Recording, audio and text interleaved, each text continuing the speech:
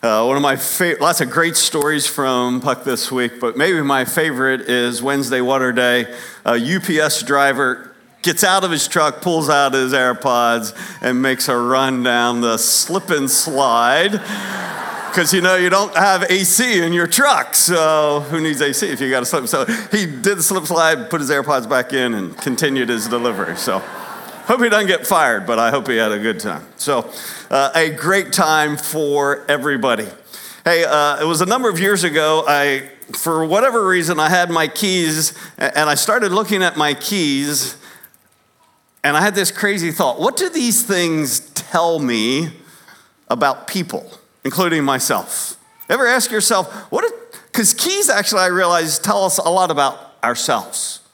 The keys tells me, first of all, I have stuff. Sometimes too much stuff, because I got too many keys.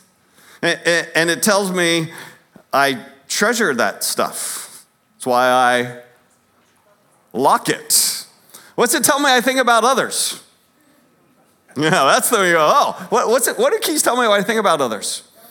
It tells me that sometimes I think they might like my stuff more than they like to work to get their own stuff. Right? Keys actually tell me a lot about myself and about others, which makes me think about our verse this morning. James chapter 5, verse 12 is what we're going to look at, and it doesn't speak about keys, but it speaks to a very same principle that keys tell us about ourselves. So here's what James chapter 5, we're just going to look at one verse this morning. It says, "But above all, my brethren, do not swear." And he's not talking about cussing here. "Do not swear either by heaven or by earth or with any other oath. But your yes is to be your yes and your no, no, so that you may not fall under judgment." So it's not about cussing, it's about making an oath, making a promise. And so an oath, a promise can be a bit like keys. They exist for a purpose. We have oaths to emphasize we're telling the truth, which indicates what? We're not always convinced people are telling the truth. So when it doesn't happen much anymore, but it used to be in a court of law, place your hand on the Bible, put your other hand in the air, and promise to tell the whole truth and nothing but the truth. So help me God. See, in other words, could a person put their hand on the Bible, say those things, and then still lie? Sure, they could. But the point was, no, this is a time where you need to tell the truth, and we need a little extra kind of incentive that you really are telling the truth. Put your hand on the Bible, because certainly not going to put your hand on the Bible and then not tell the truth. That's kind of the idea. The idea of an oath was to emphasize we're going to tell the truth, or to instill confidence that we're going to keep our word. The most obvious oath that many of us taken to promise that we're going to keep our word is our marriage vow.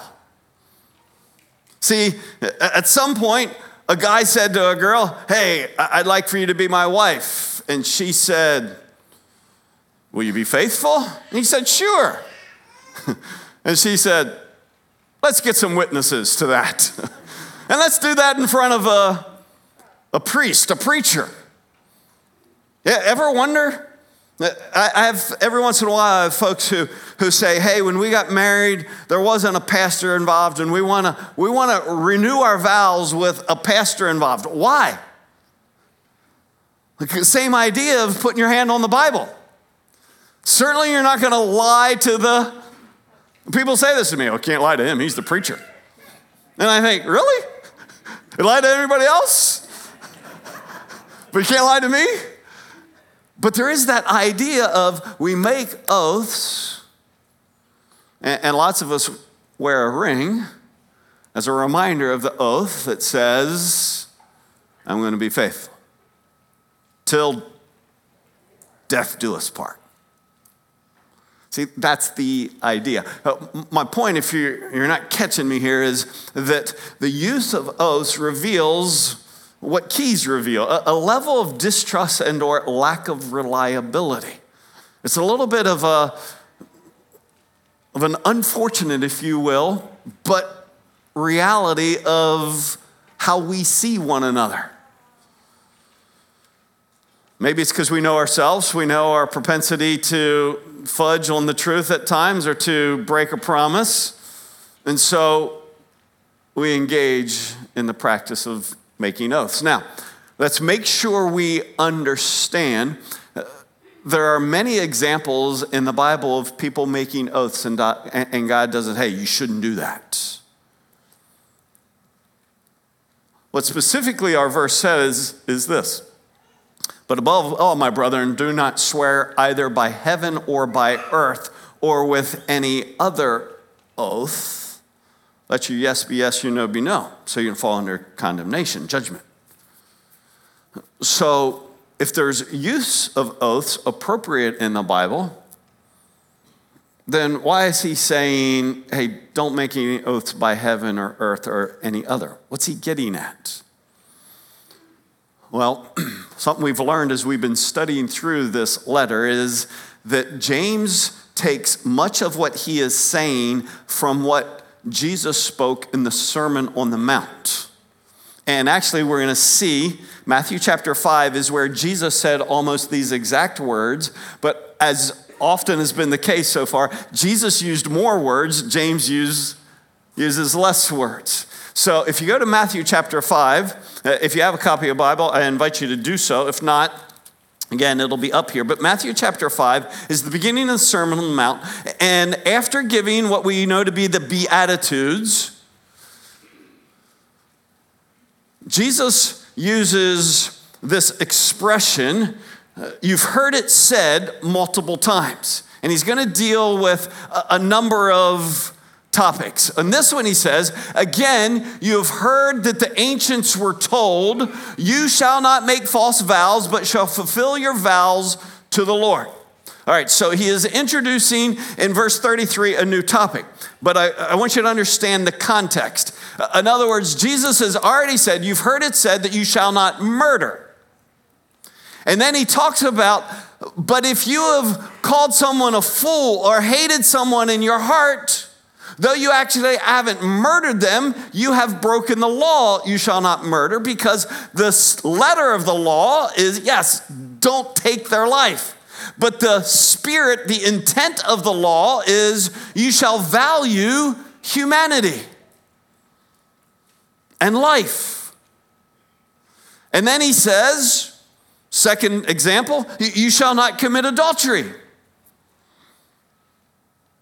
But if you lust in your heart after another woman, you have, even though you didn't actually commit adultery with her, in reality, actually you have in your heart. And so you have obeyed the letter of the law, don't commit adultery, but you have actually broken the spirit of the law to honor marriage and honor your wife, your husband.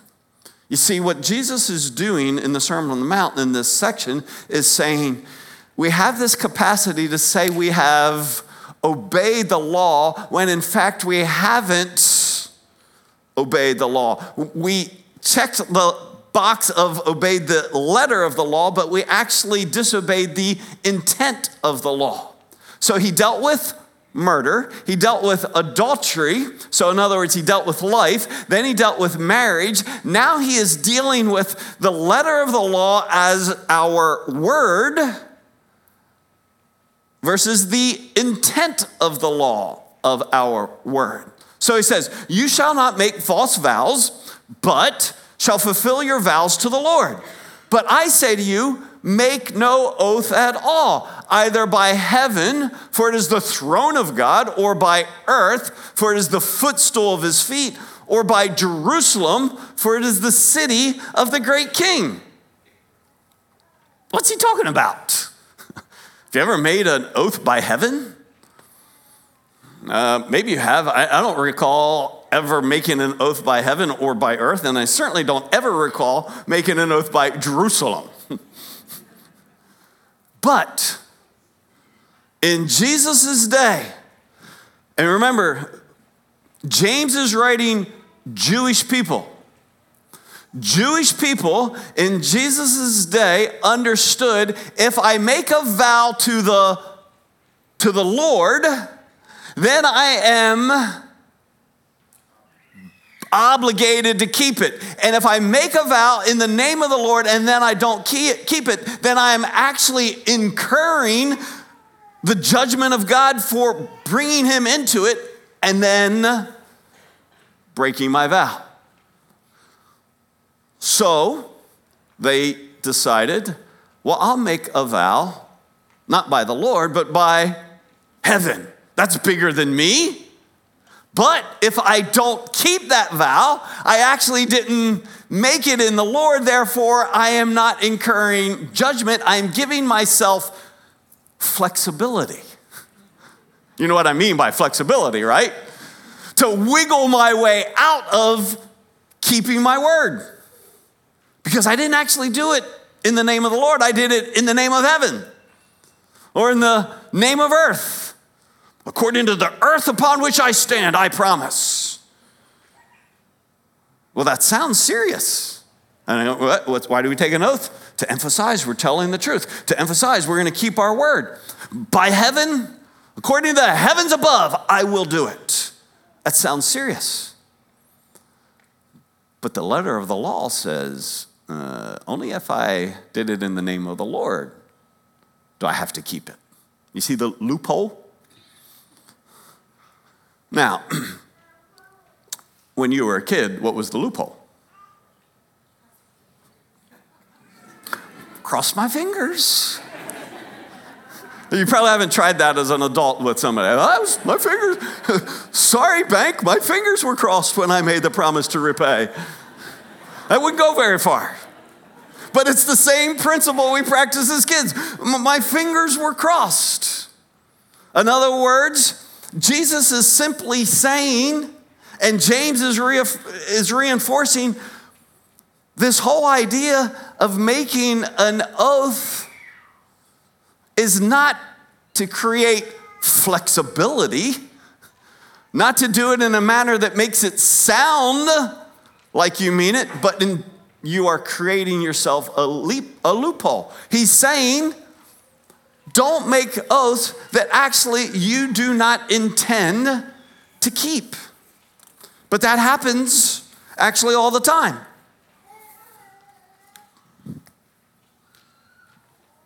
You didn't really intend to do it, but you knew you needed to make it sound like you intended to in the moment.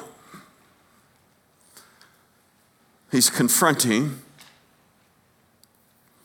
the intentional creating of loopholes so that we can break our word, not speak the truth.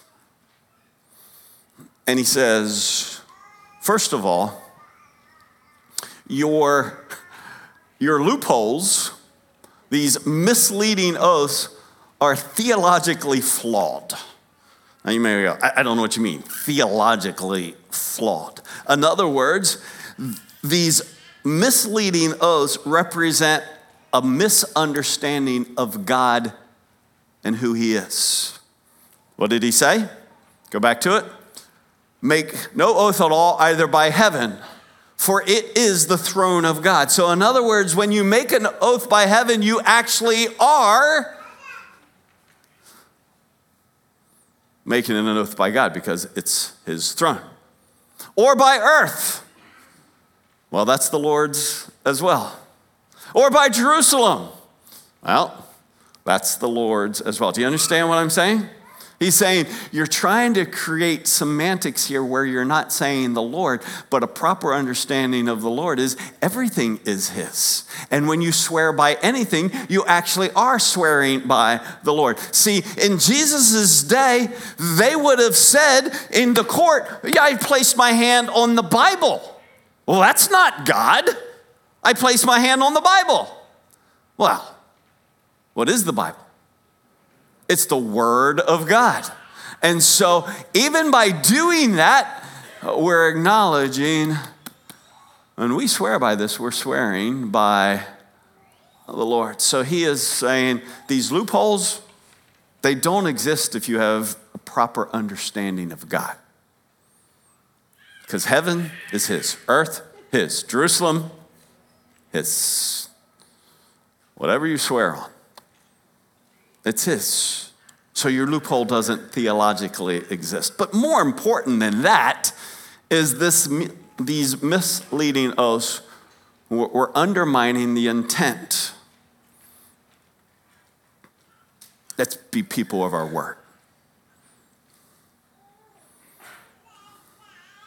Let's just be people of our word. Don't murder. What's the intent? Value human life. Don't commit adultery. It's not just a specific act, it's what intent? Honor marriage. Don't make false oaths. Don't make oaths that you feel like you can get rid of. Why? That's with the intent. Be people who can be trusted. If you say it, make sure it's true. If you promise it, make sure you keep it. That's the intent. Let your yes be yes, no, no.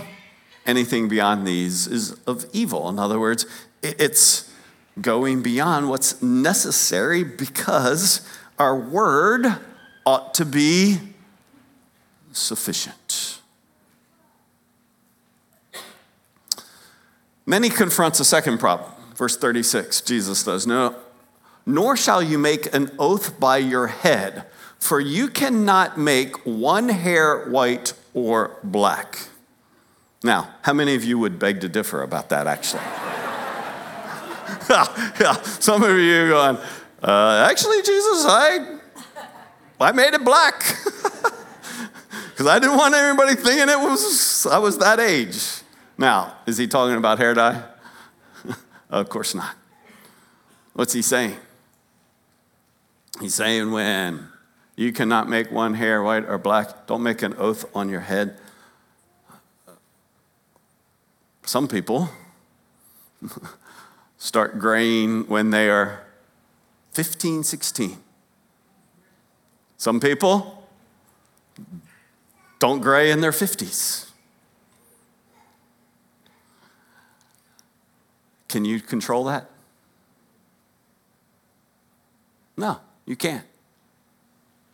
No, hair dye, you could go, no, I could change it, but you cannot actually go, I will not go bald. I will not go gray. I will not go gray. I will not go gray. I will not go gray.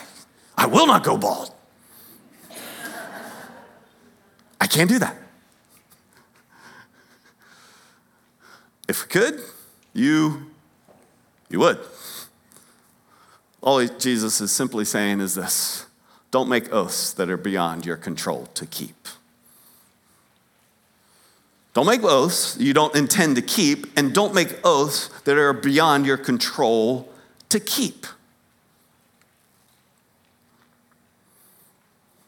And sometimes in emotional moments or sentimental moments or angry moments, we say stuff that is beyond our control. I don't know if any of you watch Wimbledon. Literally none of you watched Wimbledon. Okay, it was like you were embarrassed. Yes, I watched Wimbledon. Wimbledon, if you don't know, is a famous tennis tournament played in England on grass. It's one of what are called the four majors in professional tennis. And I actually love tennis, and so I watched Wimbledon. I watched, and I know a few of you are going to harass me about this, I watched the men's final and I watched the women's final. I hit with a guy who's like, you don't watch the women's final. Yes, I watched the women's final. And what I saw was this. The number 6 girl in all the world from Tunisia, Ons Jabeur, was in her third major in her professional career. She was playing a gal from Czechoslovakia in the Wimbledon final who was unranked in the world, Vondrousova. And so she was wildly favored to win. And she lost. And she was devastated. And one of the realities, if you don't ever watch tennis, is that after a final is over, they do the public presentation of both the first and the second, and they put the microphone in front of the loser. And oftentimes, the loser is very gracious and complimentary of the winner. And she was so dejected. I don't think I've ever seen someone so dejected in their loss and just couldn't be gracious.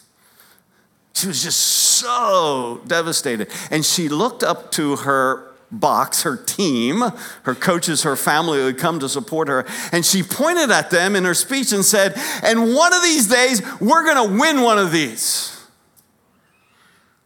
And maybe it's just because I'd been studying the text, but I was like, oh, you can't say that. I knew she was trying to instill confidence in them that I won't give up. But could she promise? No. She might, I don't mean to be rude, she might not be walking next year. Wimbledon might not exist next year. It's a crazy world.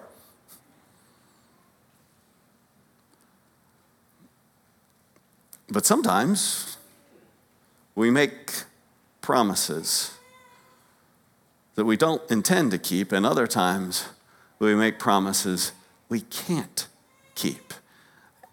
And at core, Jesus is saying what James says now in chapter 5, verse 12. Be people of your word. This isn't complicated. What? Your yes is to be your yes, and your no, no, so that you may not fall under judgment. It's very simple path forward. Be truthful. Now, I know that nobody's going, really? We should be truthful. But before we scoff at that, do you realize how scarce truth is becoming in our culture? Yeah.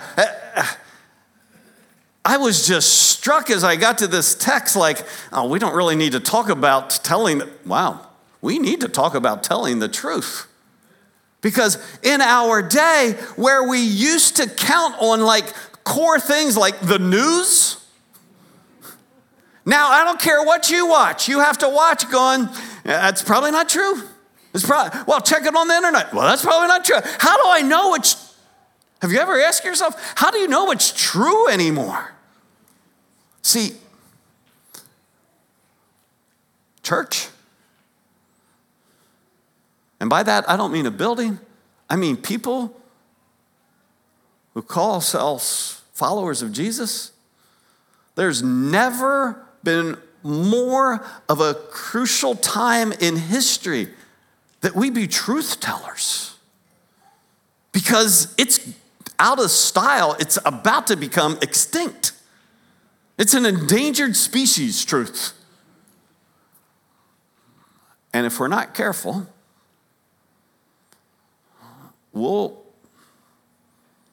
become the same people who just tell our version of the truth.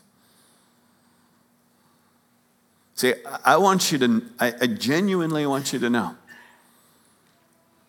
by God's grace,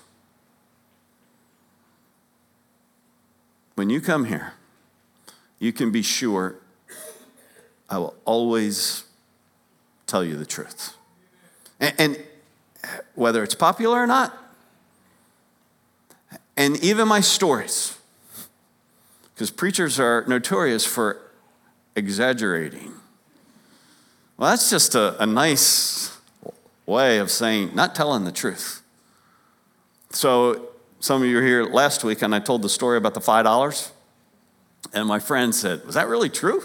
And he wasn't questioning my character. He was going, that was just so outrageous. But I hear sometimes people tell stories and I go, come on. Did it really happen that way, or is that just enhanced to make it better? And I'll do my very best to tell things exactly the way they are, because as soon as you start to wonder about my stories, then you ought to start wondering about everything else I say. This is why what I hope you can always count on at Christian Family Chapel is we're not going to hear opinions, we're going to hear truth. We're always going to give ourselves to unpacking what does the Scripture say. That way we'll stay on truth. Let's be truthful. It sounds simple, but I watch men, women in business. It's hard to tell the truth because everybody around you is not telling the truth. And they're getting ahead by not telling the truth. And you're going to feel like you're going to get left behind by telling the truth. Tell the truth. Let's trust that the Lord will honor the truth. And I can trust in Him. Well, what did Matt read earlier? Read, I'm sure, over north. Trust in the Lord with all your heart. Lean not on your own understanding. In all your ways acknowledge Him, and He will make your path straight. He will direct your paths. I can trust. I believe this. I can trust in the God who tells me to tell the truth. So let's be people of truth. Second, well, with or without an oath. See, you know what I don't like is that you read lots of people in James 5:12, and their whole argument is, are you supposed to use an oath? Is it wrong to use an oath? Now, that's not the point of the text. The point of the text is whether you're required to sign a marriage license or place your hand on the Bible, you don't make a big stink about that. Don't get all wound up about that. Just be committed. With an oath or without an oath, tell the truth. And be trustworthy. In other words, keep your promise with or without an oath. It's so valuable to be people who know, hey, when that person talks, I know them to be truthful. I know them to be honest. And if they said they'd do something, they'll do it. I can trust them. See, can people trust you? Can your spouse trust you? Can your kids trust you? Can your boss trust you? Can your employees trust you? That you'll tell them the truth and that you'll keep your promises. That's what this text is about. I met my wife at a school called then Columbia Bible College, now called Columbia International University. The president at the time was a man by the name of Robertson McQuilkin. And while we were students there, it began to be revealed, not publicly, but understood privately, that his wife, whose name was Muriel, was beginning to suffer from early onset of Alzheimer's. She was counseling one of my wife's friends, and she would come back and say, I just don't feel like she's a very good listener. She asked me the same questions, session after session. But it wasn't widely known. Then, a few years after we graduated, Robertson resigned his presidency of the university. And here is what he wrote to alumni constituents. 22 years is a long time, but then again, it can be shorter than one anticipates. And how do you say goodbye to friends you do not wish to leave? He had been president for 22 years. The decision to come to Columbia was the most difficult I have had to make. The decision to leave 22 years later, though painful, was one of the easiest. It was almost as if God engineered the circumstances so that I had no alternatives. Let me explain. My dear wife, Muriel, has been in failing mental health for about 12 years. So this had been going on, her showing signs of Alzheimer's for 12 years before it went public. He says, so far I've been able to carry both her ever-growing needs and my leadership responsibility at Columbia. But recently it has become apparent that Muriel is contented most of the time she is with me and almost none of the time I am away from her. And it's not just discontent. She is filled with fear, even terror, that she has lost me and always goes in search of me when I leave home. He writes later, the walk to school, but from their house to the president's office, is a mile round trip.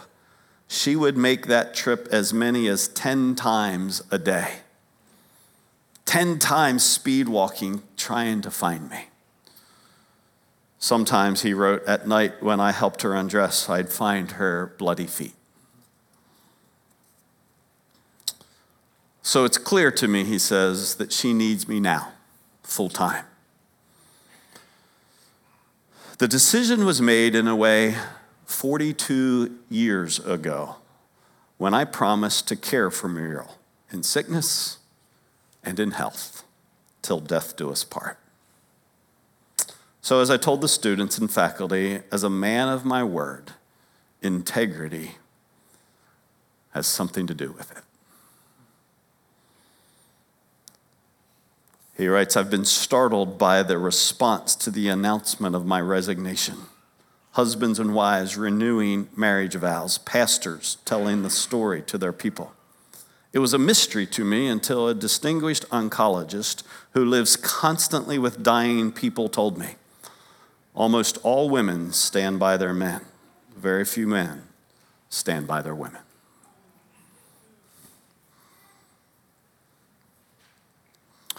This is simply from a little book he wrote, A Promise Kept. And it was simply his story of saying, I had so many people think this was so complicated. Should I remain president? I was at the peak of my career. The university was thriving. This was what God had made me to do.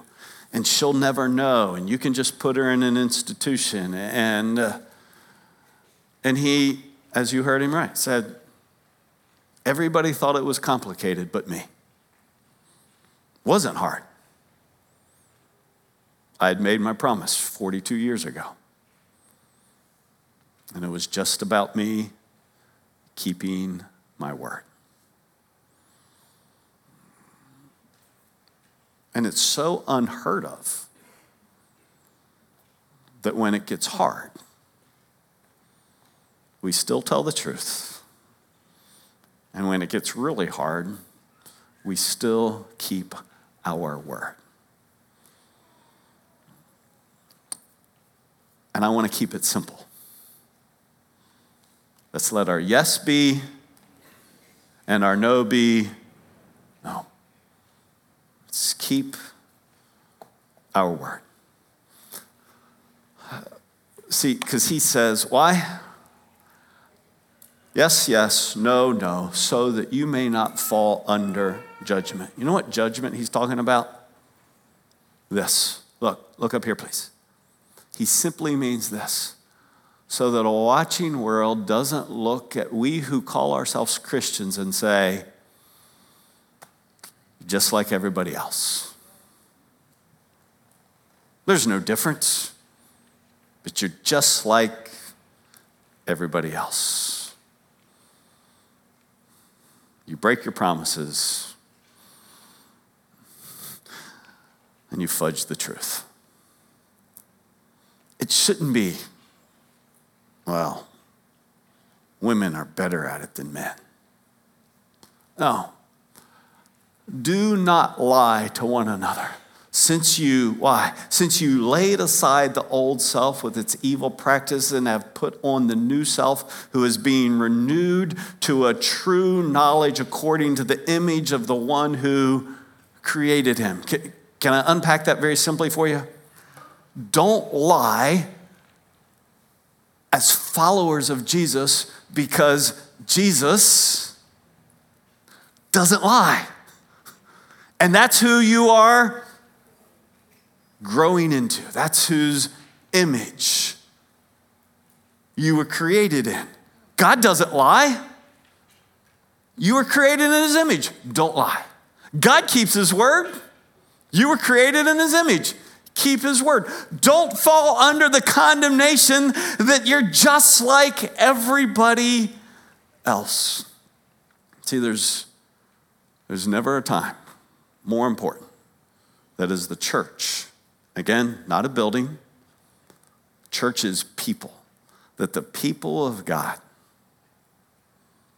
tell the truth, keep their word at work, at home, in marriage, as parents, as pastors, as neighbors. We keep our word. We speak the truth for this simple reason. Our God is true, and he is trustworthy. And we're to reflect him. Our God is true, and he is trustworthy. So if you're a child of God, if you would call yourself a Christian, let your yes be yes, and let your no be no. But a few years back, I was doing premarital, and the first session, I asked the bride-to-be about her own relationship with God. And as I explained to her what a relationship with God meant, she said, I've got trust issues. And I looked at him and said, well, that'd be important for you to know. Seriously. And I said, tell me more. What do you mean, trust issues? Well, I know that to be a Christian means to trust in Jesus, and I've got trust issues. I didn't ask her the specifics, but anyone who has trust issues has story, right? Maybe too many stories of broken promises, of lies. And so I said, well, here's a Bible. And I marked a chapter for her, and I said, why don't you read that chapter? And I marked another chapter, and I said, why don't you read this chapter? And just come back next time and tell me what you think. She came back next time and said, that was interesting. I learned a lot. You prepared to trust him? No. I understand. Why don't you read this? For 6 months, we did this. And then she came back one session before they were to get married, and she said, I've read it enough. I'm prepared to trust him. And she, in my office right over here, with her husband-to-be, bowed her head, and she trusted in Jesus. Because he's the truth. But I can't convince you of that. You have to come to that conclusion. And if you're not sure, all I can do is encourage you to read this book. And I think if you will read this book, you'll come to the conclusion sooner or later if you'll keep reading. He is the way, the truth, and the life. And you'll find life in him. Because he is faithful. If we can help you in that process, we would want to. We're not pressing you. But we who are children of God have found him to be trustworthy. And we want to be people who are trustworthy as well. Let's stand together and let's sing.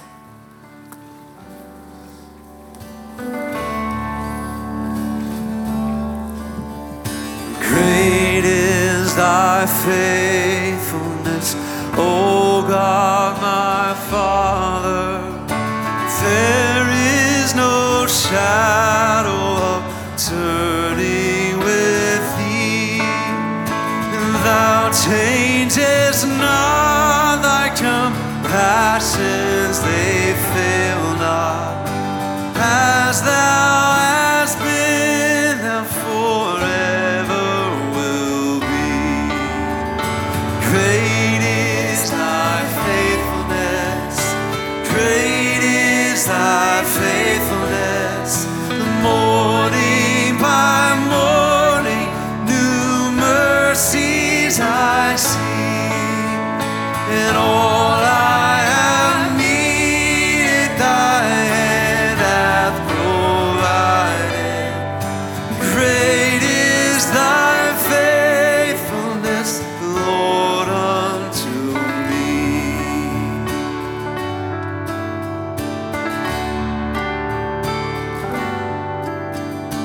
Pardon for sin and a peace that endureth, thine own dear presence to cheer and to guide, strength for today and bright hope for tomorrow, blessings all mine with 10,000 beside. Great is thy faithfulness, great is thy faithfulness. Morning by morning, new mercies I see, and all I have needed, thy hand hath provided. Great is thy faithfulness, Lord, unto me, and all I have needed, thy hand hath provided. Great is thy faithfulness, Lord, unto me. Such a beautiful picture in that song of the characteristics of the Lord. He's compassionate. He fails not. He is provider. He loves us. He cares for us. And we are so glad that you joined us for worship this morning. And the Lord loves you and he desires a personal relationship with you. He loves you. And so we're so grateful that you're here for worship with us this morning. And just want to remind you, on your way out to Power Surge, if you'll remember to go pick up your kiddos where you dropped them off, that would be great. And then head out to Power Surge to join us for a lot of fun. Again, if we can serve you in any way, would you please let us know? It would be a privilege to do so. Thanks for joining us this morning.